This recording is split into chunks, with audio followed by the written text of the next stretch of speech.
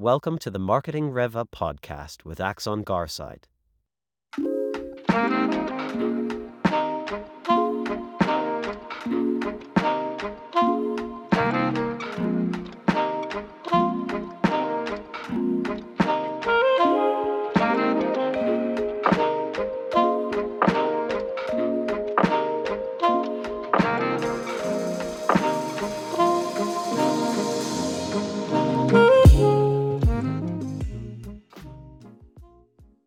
Hello, everybody, and welcome to the first episode in our new web series and podcast called Marketing Rev Up. Throughout this series, we'll be discussing having the core elements to help place marketing at the revenue table and attribute your efforts to your business's bottom line, and showing you how you can do that through the use of things like HubSpot and tools like HubSpot. I'm joined today by Ian Guyver and Rob Samuels. But before I let them sort of introduce themselves, I just wanted to explain, if it's your first time hearing about Axon Garside, I want to explain a little bit about who we are and what we do.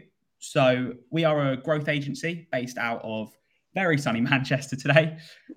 We work sort of exclusively within the B2B space, helping them make the most out of HubSpot and to level up their marketing activities. We do this through our three key growth levers. First of which is the tech department, which helps you make the most and help you make the most out of HubSpot and ensure that your HubSpot incident works around your team's processes. Marketing team, our inbound marketing team, which helps generate qualified leads through things like your website, assets, and content. And our website team to help build a picture-perfect website using HubSpot CMS and be able to track a lot of what we're going to be talking about today, track prospects through the funnel and ensuring your website's your best salesperson. How this webinar will work, very similar to the webinar we did a couple of weeks ago. We are going to run through it. We're going to have a bit of a conversation about measuring the value of marketing and understanding how you can attribute different marketing activities to your business's bottom line. And then we've got, obviously, we're live on LinkedIn, so comments can come through. And if there are any questions coming through, we'll get them up on screen and we will answer. So, without further ado, I'll let the guys introduce themselves. So, starting with Ian. Hello, everyone. So I'm Ian Guyver. I'm MD of Axon Garside. We started off as a creative marcoms agency. I took the business over 10 years ago because I had consumed a load of HubSpot content and became very excited by the inbound idea and concept. And we've been on a journey with HubSpot ever since over the last 10 years. My dirty secret, I guess, is that my background is in sales, not marketing. And that probably affects how we as a business approach inbound. Brilliant. Spot on. And how about you, Rob? Yeah, so for those who caught the last webinar, you'll already be very familiar with my annoying face. For those that didn't manage Rob, I'm head of inbound at Axon Garside, so I lead our marketing services delivery. I've been with the company for 4.5 years, and prior to that, my background was in content marketing. That's me. Spot on. Perfect. So we'll jump straight into this because I think we've had a conversation talk about this webinar. We've had a conversation about how marketing shifted and how what we measure has shifted immeasurably, especially within the last sort of decade. So we'll start off with you, Ian. Obviously, speaking about the difference between looking at traditional marketing metrics and actually looking at what do businesses care about. How can marketing affect the bottom line of businesses? And that's really the key question, I think, Rob. It's a really good starting point, and maybe the best way into that is if I tell you about a guy that we worked with in the business for a long time. He came from a marketing background and he became a commercial director of a biggish software company in the UK. And when he arrived, he gave me a call and he said, "I want you to speak to our marketing person, see what you think." Why is that? Says me. Well, he says, "I don't think much of her." And in his words, he didn't think much of her because what she was doing was, quote unquote, throwing leads over the fence at sales. She called them leads, he called them contacts. So first thing was, he didn't accept and recognize those contacts as leads. He didn't regard them as people that his salespeople should be speaking to. So that was the first thing. There's a bit of a theme there. But even more important than that, from his point of view, with his new hat on, having come from a marketing background, being a sales director, and now with an overall commercial responsibility, the things that he was really interested in were measuring financial data that really went to profitability.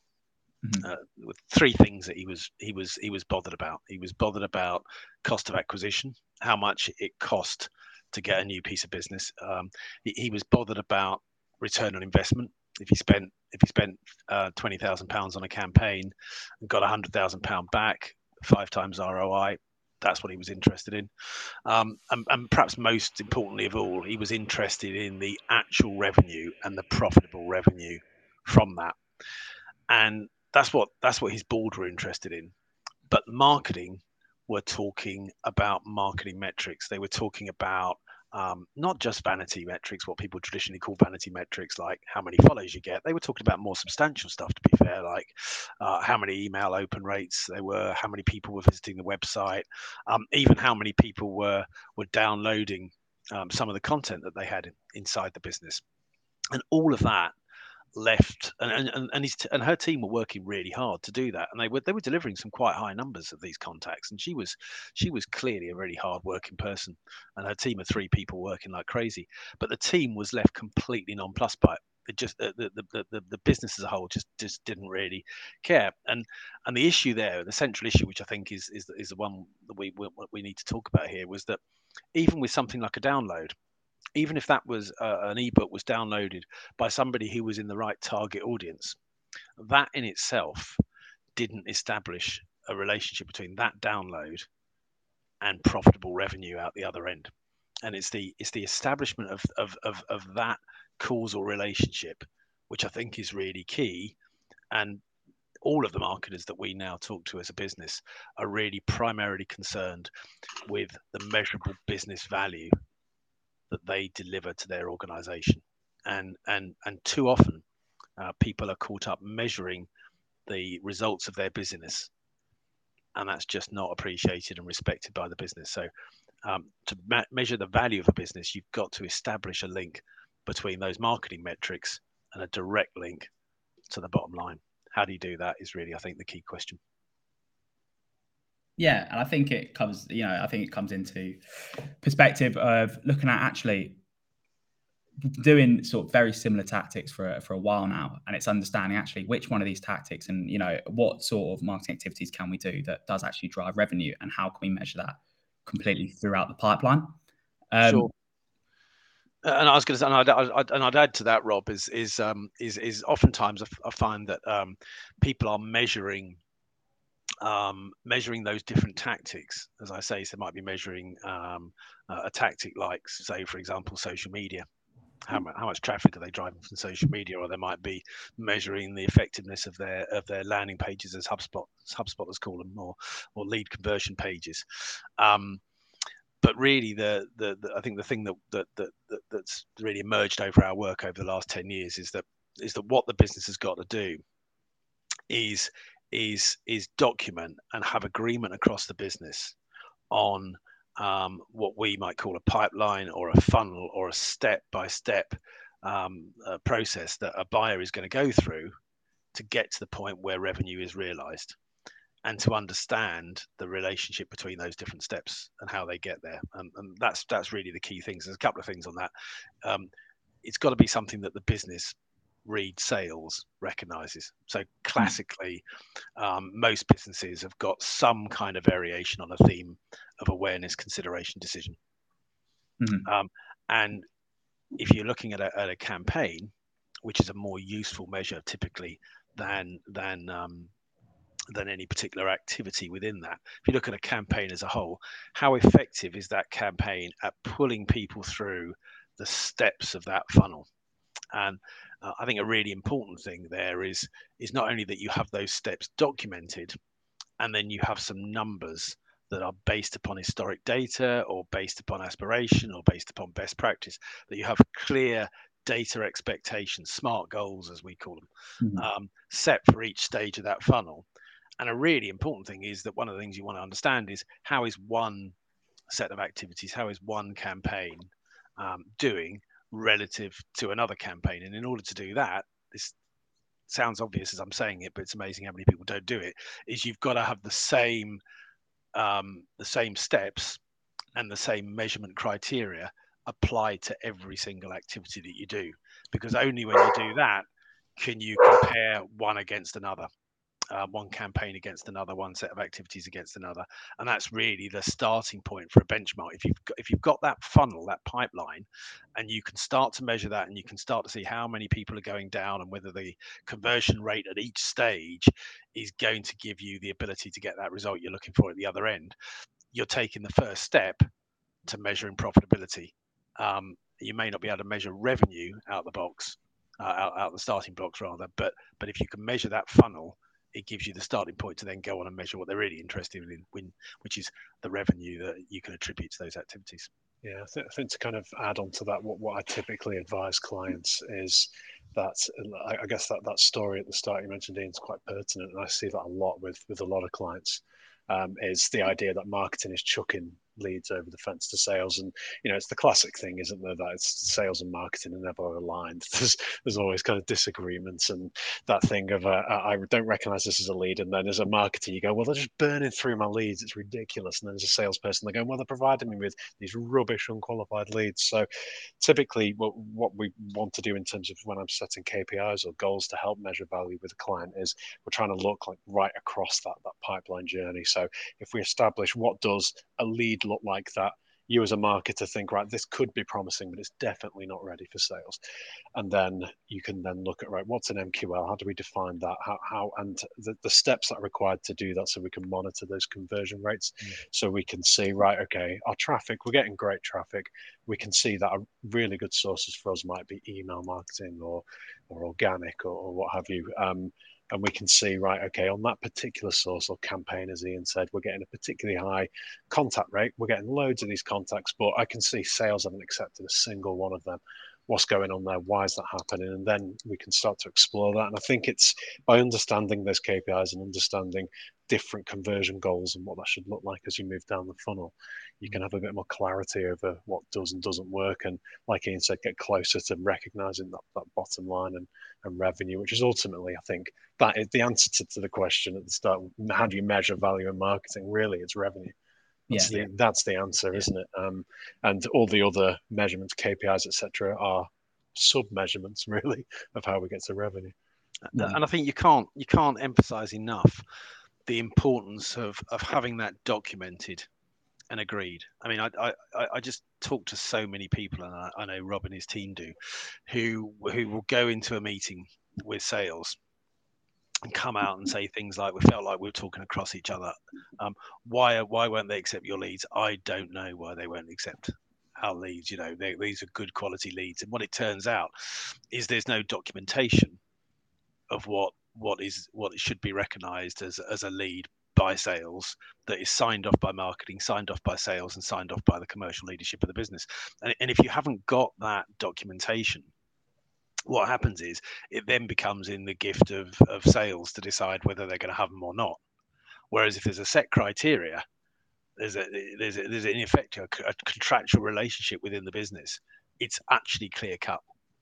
And if it turns out that with the best guess of the business, that what's regarded as a marketing qualified lead, as Rob says, then doesn't turn into a sales accepted lead, and then doesn't turn into proposal, and then doesn't turn into revenue, or else does turn into proposals, and we come across this a lot, and they're still not closed, then what the business should conclude from that is actually the criteria we've set for that qualification of a lead is actually not right, and we've got to go back and revisit that. And again, oftentimes what happens is that conversation doesn't take place, and then even when you've got the starting point of agreement, it just drifts off bit by bit by bit, because it turns out it was based on educated guesswork, but reality spins it a different way. Yeah, I think I echo everything you said there, both of you. I think from my perspective as well, looking at how marketing's evolved, massively within the last sort of 10 years from, previously where we spoke about there that salespeople used to control the information. You had to get on the phone with a sales rep, have a conversation with them, and then take the next steps through that. Whereas, we moved into an age where, HubSpot came about and we had inbound marketing and content marketing, where now content is all at your fingertips.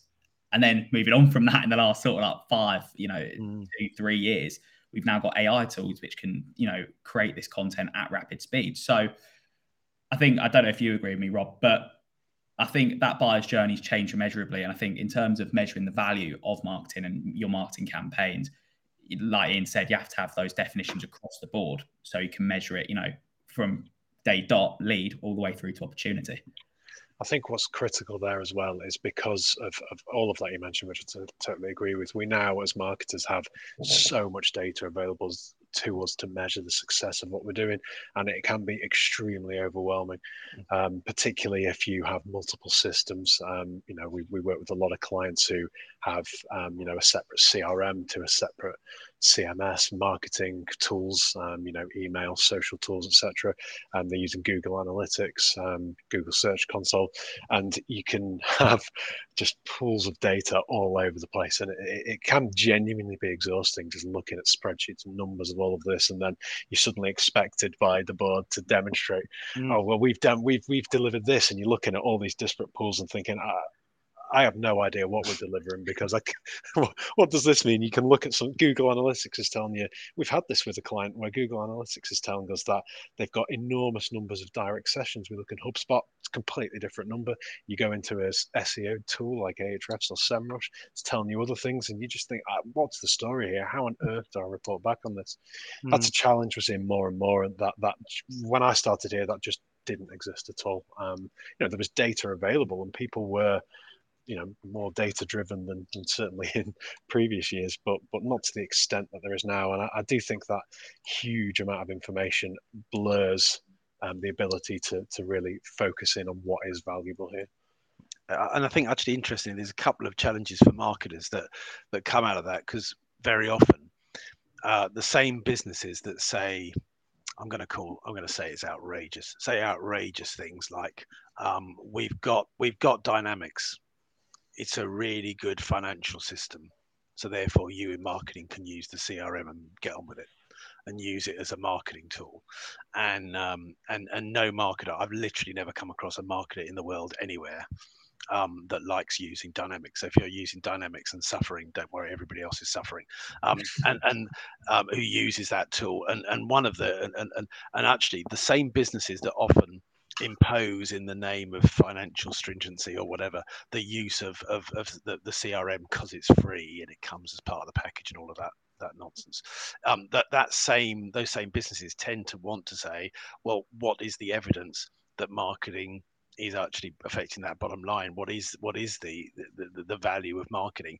And actually, in insisting on disconnected tools, they're actually robbing marketing of the ability to one, deliver value, and two, to measure it. And actually, they're two sides of the same coin. So for marketers, I think taking the time to educate the business about how the modern funnel should work, how there should be a relationship between those steps, and how you can't actually measure that, let alone optimize it, if you can't see the difference between those things, because you've got connected systems, and ideally a single system. I would say that, wouldn't I? Because I'm a HubSpotter. But a single system is two sides of the same coin. So I think that's one thing comes out of it, and the other thing that just coming out of what Rob said is, it obviously I'm so old that when I started doing this stuff, it was I called it the age of no data. It was the old John Wanamaker thing, wasn't it? Of half my advertising budget works and the other half doesn't. The only problem is I don't know the difference. And then when you got digital, you could measure the point parts of your marketing. So you could measure the email, and you could measure the landing pages and all of that kind of stuff, but it was disconnected. And as the buyer went online in a meaningful way, you could then, with a tool like HubSpot, start measuring the connected parts. But the thing that I think has got really challenging, I guess in the last couple of years, is that in the past, that funnel where you tried to align your content and your marketing to the buying process of the buyer took place largely in your own real estate, took place in your blog and your website and so on. And what's happened now is this explosion of other platforms, so that people actually now want to educate themselves. They want to go through that awareness, consideration, decision process. They want to check out potential suppliers. They want to think through the consideration stage, and very often they want to do all of that without ever going anywhere near your website. So whereas 4 years ago we used to say, well, our job is to market your website, in many ways that's becoming increasingly irrelevant. I think you shared a bit of data with me, Rob, that the overall HubSpot think that website traffic has gone down by 6%, which reflects that fact that people are wanting to use the web in a different way. So now you've got almost a challenge potentially of disconnected data again. Yeah, and I think that molds in both of, I think we touched on two topics there in terms of a myriad of new data touch points, but alongside that, a load of new content being out there. So the power is no longer within the hands of, a company or within the website confines. I think a couple of the stats I picked out from the HubSpot State of Marketing 2023 was that, web traffic is down 6%. So obviously we're seeing organic search go down just because of the pure saturation, the amount of content being released, and things like emails as well, where would traditionally be a very good touch point to get in touch with your prospect. Open rates have been 13% across the board. So I think that, coupled with the fact that, I think there was a stat, again, I don't have the exact stat to hand, but it's about 80% of your buyers aren't actually in market, the ones that are researching your solutions. So you need to make sure you're capturing them, once they come down, and, once they go on your website, being able to capture them. So yeah, it's just about, I think obviously we're going to delve into it in a minute, sort of how we evaluate that and how we go about doing that. But I think, like I said, it's looking at your campaigns from a holistic perspective, isn't it? And going, actually, these are the touch points we need to hit. We know our buyers are going to be here. We can't, and it's just attributing it back to revenue. So in terms of evaluating it, Rob, I think this bit is for you. So what measurements can marketing professionals be taking to sort of assess the effectiveness of their campaigns and how they're affecting revenue and growth to the business? Yeah, so I think the key measurements are about understanding how your users, how people are converting each stage of your funnel. So often I kind of think of it as a really long chain, starting with the very beginning, when it's an absolute stranger who's found you via some sort of medium. So if, for example, they found you via Google search engine, your first conversion metric is your click-through rate. Mm-hmm. How many people are actually seeing your position in the SERPs and clicking the thing to go through to your website? That's the first dropout point. You can improve that with meta descriptions, with schema markup. There are ways to make that better. So that's number one. You're already at the very start, you're losing people because people don't click, they keep scrolling. So then they get to your website. What's the next thing? We need to be looking at things like CTA rates, how people are actually doing it, clicking a call to action, a button, in order to take an action of some sort. So if we're looking at GA4 would refer to this as a conversion goal based on an action of some sort, whereas in HubSpot we'd call it a CTA rate. Mm-hmm.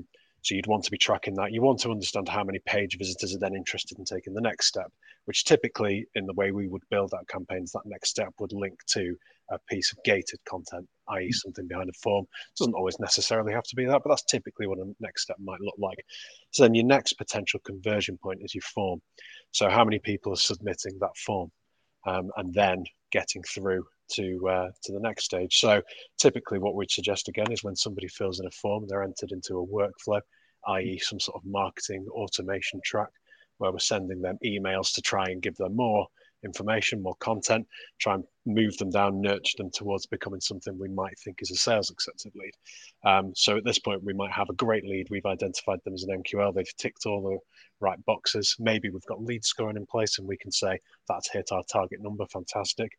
Then we would want to try and pass that through to sales. So then we can look at conversion rates in terms of sales accepted leads. And then in HubSpot, what we'd do is look at life cycle stages. So then we could see, right, how are people progressing down the funnel to life cycle stage? So we'd want to measure that. So again, it's this chain of dropouts. And then from sales accepted, you'd obviously want to see how many of those turn into a deal. In HubSpot language, Salesforce, I know the processes for that are slightly different, but essentially that, in non-platform speakers, a salesperson has picked up a phone and it's actually an interesting prospect that might go somewhere.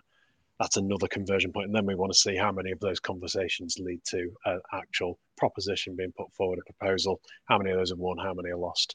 That's the full kind of conversion track. And if we understand our rates across that funnel, that will empower us as marketers to be able to identify the weaknesses in our chain. And we can see, right, okay, we're doing fantastic at generating leads. They don't turn into marketing qualified leads, what's happening? Or we get great traffic, our CTA rate is terrible. But we know once they actually get to sales, they close. And then you can focus your efforts more intelligently on the right thing. Because, we know I don't speak to a marketer now who hasn't got 50 different projects on the go and is absolutely pulling their hair out and stressed and looking at hundreds of different data points and trying to figure it out. But hopefully by using that kind of approach, you can cut through a bit of that noise and focus on the key things. I would say those are probably some of the more important metrics I would recommend tracking. Yeah, and I think that feels back to sort of what Ian was saying earlier on, talking about if those MQL, SQL definitions are really aligned, both between yourself and sales, you should start seeing, the velocity of those opportunities increase, and you should start seeing the conversion rate from cold lead all the way through to, customer. You should start to increase if you are able to manage them by campaign. We did, I'm obviously talking to myself as the marketing manager here at Acton Garside, but I did something very similar when we first joined. I looked at all the sort of conversion assets and forms on the site and had a look at how many are actually pulling through in terms of leads. And, we had a substantial amount of leads and then able just to segment them via campaign and forms and landing pages and understand from those leads that came through those individual forms, which ones all went all the way through to customer. And what we found, without sort of divulging into the numbers, but what we found was that there was a couple of forms on the website, a couple of assets and forms on the website which performed substantially better. And we can then look at that and go, right, we can focus our marketing efforts on these assets, these high priority assets, which then ensure as people progress through, there's a higher rate of people going to opportunity and therefore higher people going to deal. So we can focus on those campaigns. And on the flip side of that, with the campaigns that maybe are performing less, we can actually identify the opportunities. What are we missing? Are we not promoting it enough? Are we promoting it in the wrong channels? And if we are promoting it in the right channels, are we doing it in the wrong way? And I think that's the important thing to take away from, looking at how you can measure the value of marketing. If you can attribute it back to revenue, very happy days. But I think being able to attribute it throughout the sales funnel as well is just, not just throwing it over the fence to sales and going, deal with it. Being able to track the quality of leads coming through. And I think that from my perspective, I don't know if you guys have anything to add on that, but that from my perspective is how you can really evaluate how successful your campaigns are and how much you're affecting the bottom line. Yeah, absolutely. Sorry, Ian, go on. I know you go. Well, I was going to say, to me, the takeaway from that in many ways is start with the revenue. Mm-hmm. Always start with the revenue and feedback. What is it that's giving you the revenue? Because, as an example, I was talking earlier about having the same criteria across different campaigns or activities. It could be that you've got an asset at the center of a campaign that is 5 times as effective in terms of creating downloads as another one. But when you go down to the bottom of the funnel, you go down to that point of revenue, actually, guess what?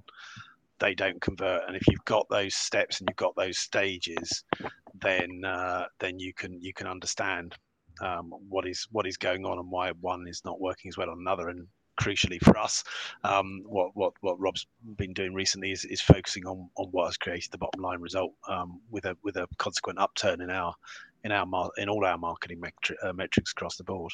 So I think that's a really key takeaway. And I suppose the other one is, which I certainly used to hear people saying, I don't know if you still do, Rob, is well, we haven't done this before.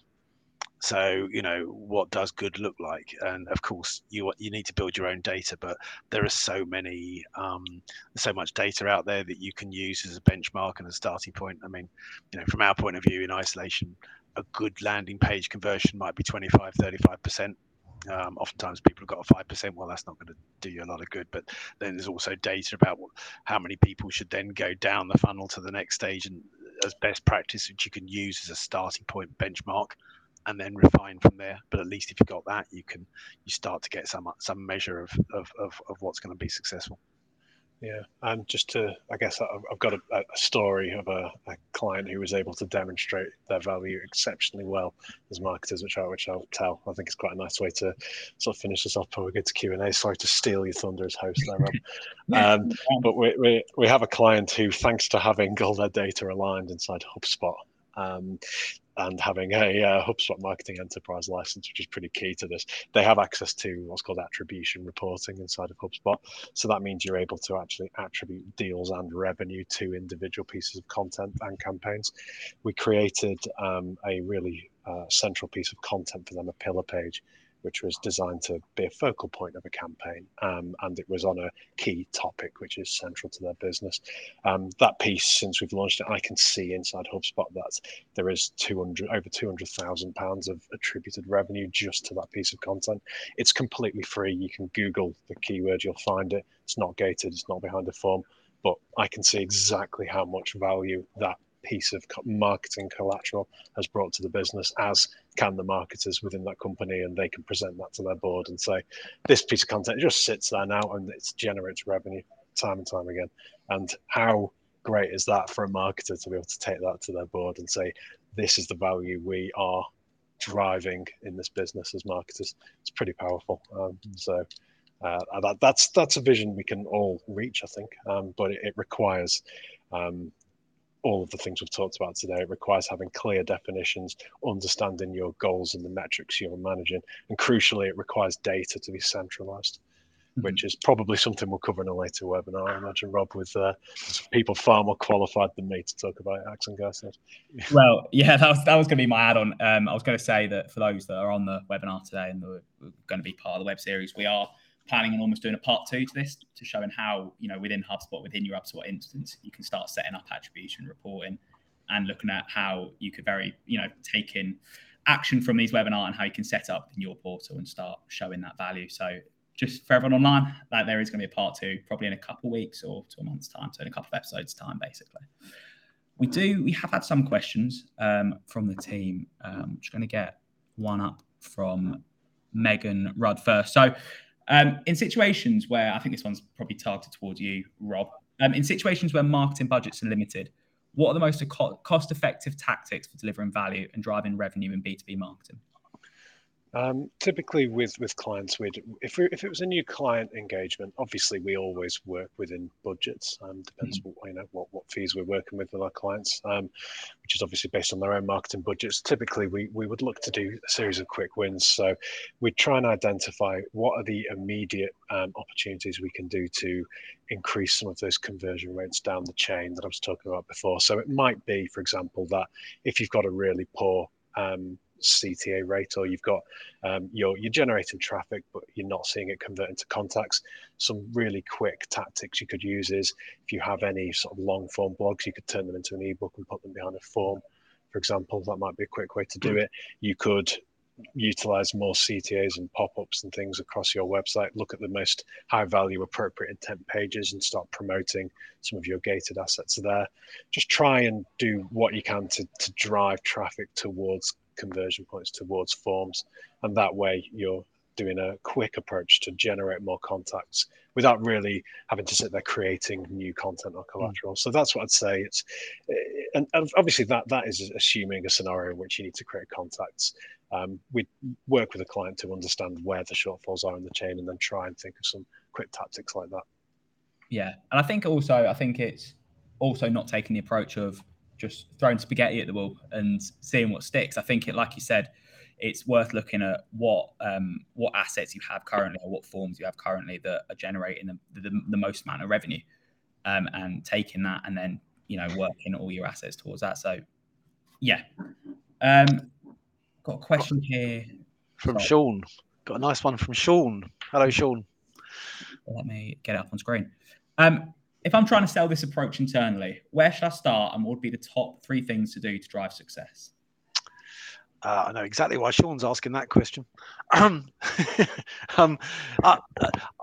think that one of the things is that talking about the funnels and talking about the steps and talking about the data is fine, but it's only going to resonate if the business understands at the most fundamental level how inbound marketing, how the idea of being a magnet that attracts rather than pushing stuff out works, and that might touch on to one of the other questions we've got.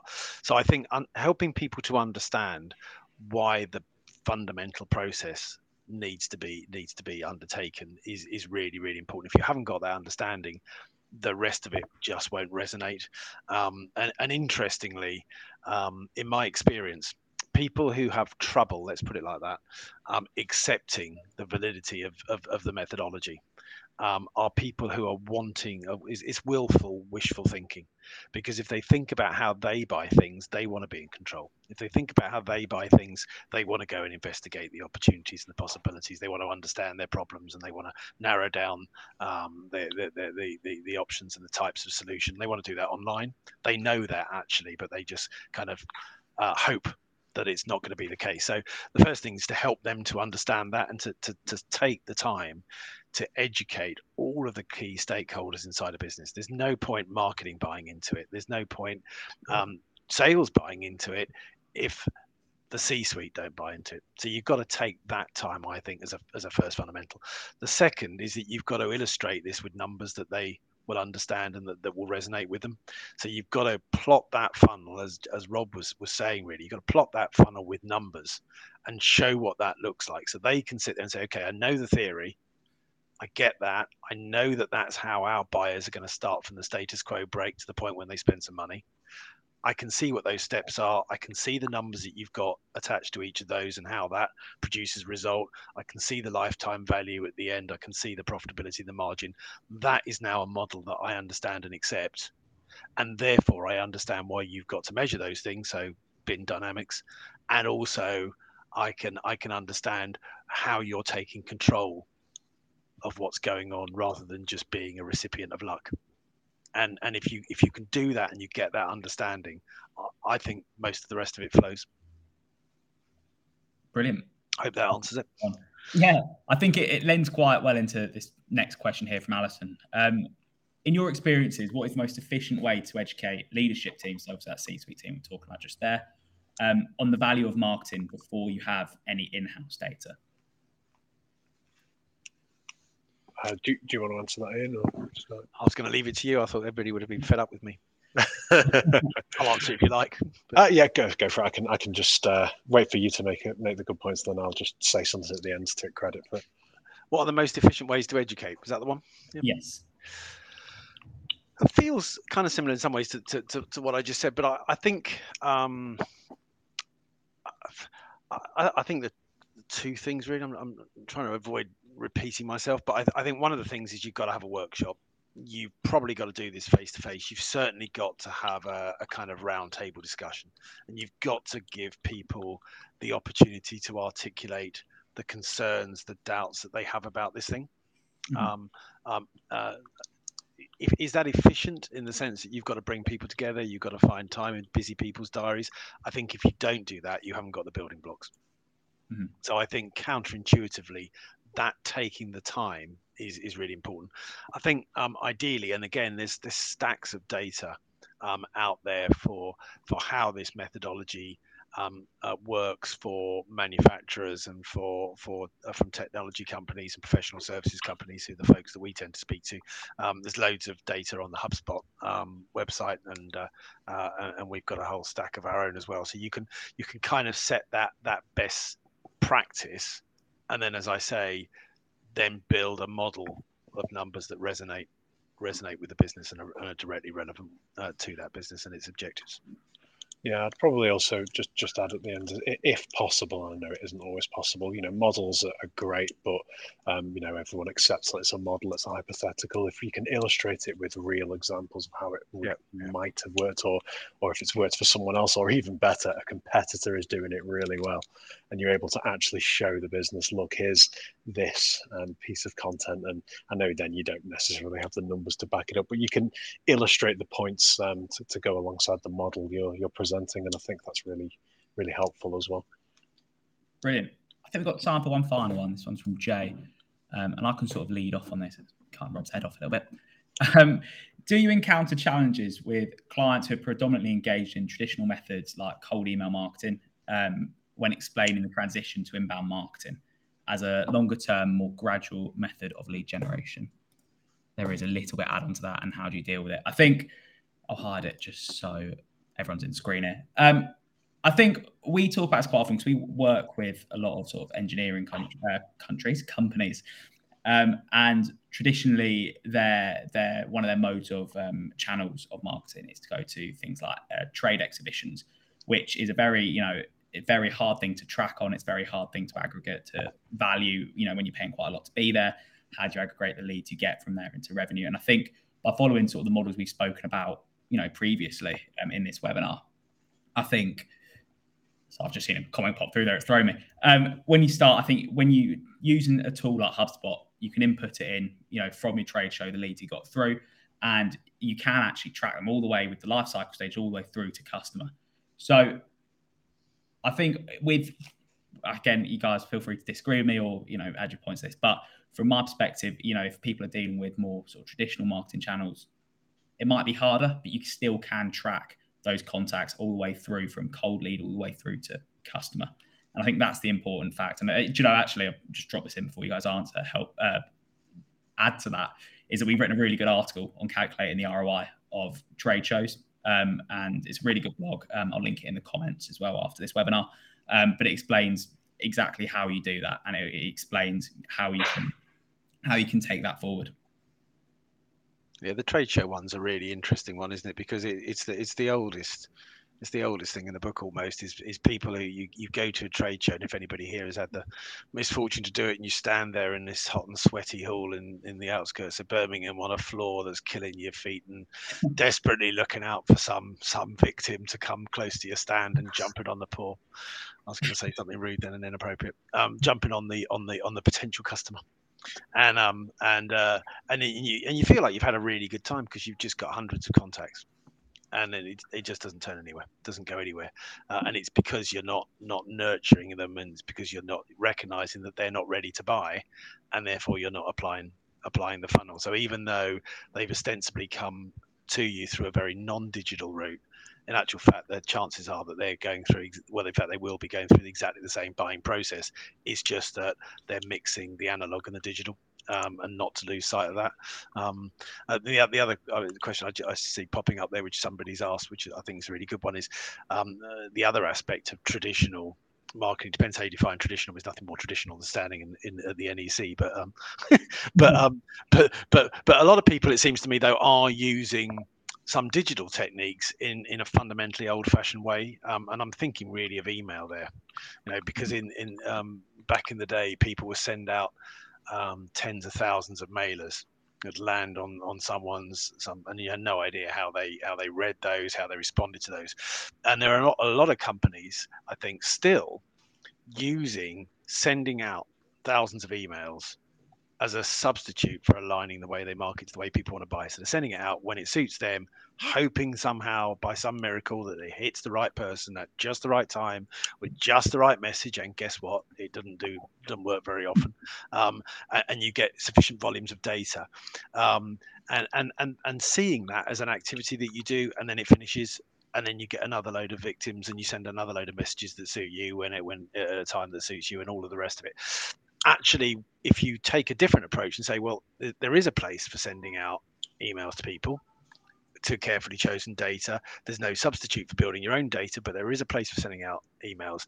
But if you send out emails and then you use a tool like HubSpot, or others are available, to understand the behavior of the recipient and to respond to that intelligently and use the functionality of those tools to start building a relationship, start reacting, and start creating intelligent workflows, then in some ways, going back to one of the other questions, that is a good way of starting the inbound methodology, albeit from a different place, and again giving you the ability to measure the metrics against that. I've got nothing to add. I just wanted to get the last word in. Go on, you crack on then. That's it. That was that is his last word. That is his last word. He just didn't want me to finish. Yeah. It's just, if I finish last, people will think I'm not. What a great session that guy did. Or actually, he did want me to finish, but he didn't want me to be the finisher. Wicked. So on that note, I know we ran a couple of minutes over there, but no, I thought I was, thank you guys for attending this, and this will be the first of a series of webinars we'll be doing, hosted here on LinkedIn. As always, thank you guys. Thanks Ian. Thanks Rob for helping do this webinar with us. And yeah, we will see you later, and make sure to get signed up for the next ones. Thank Cheers, you, guys. everyone. Thank Cheers, you. everyone. Thanks for listening. Cheers.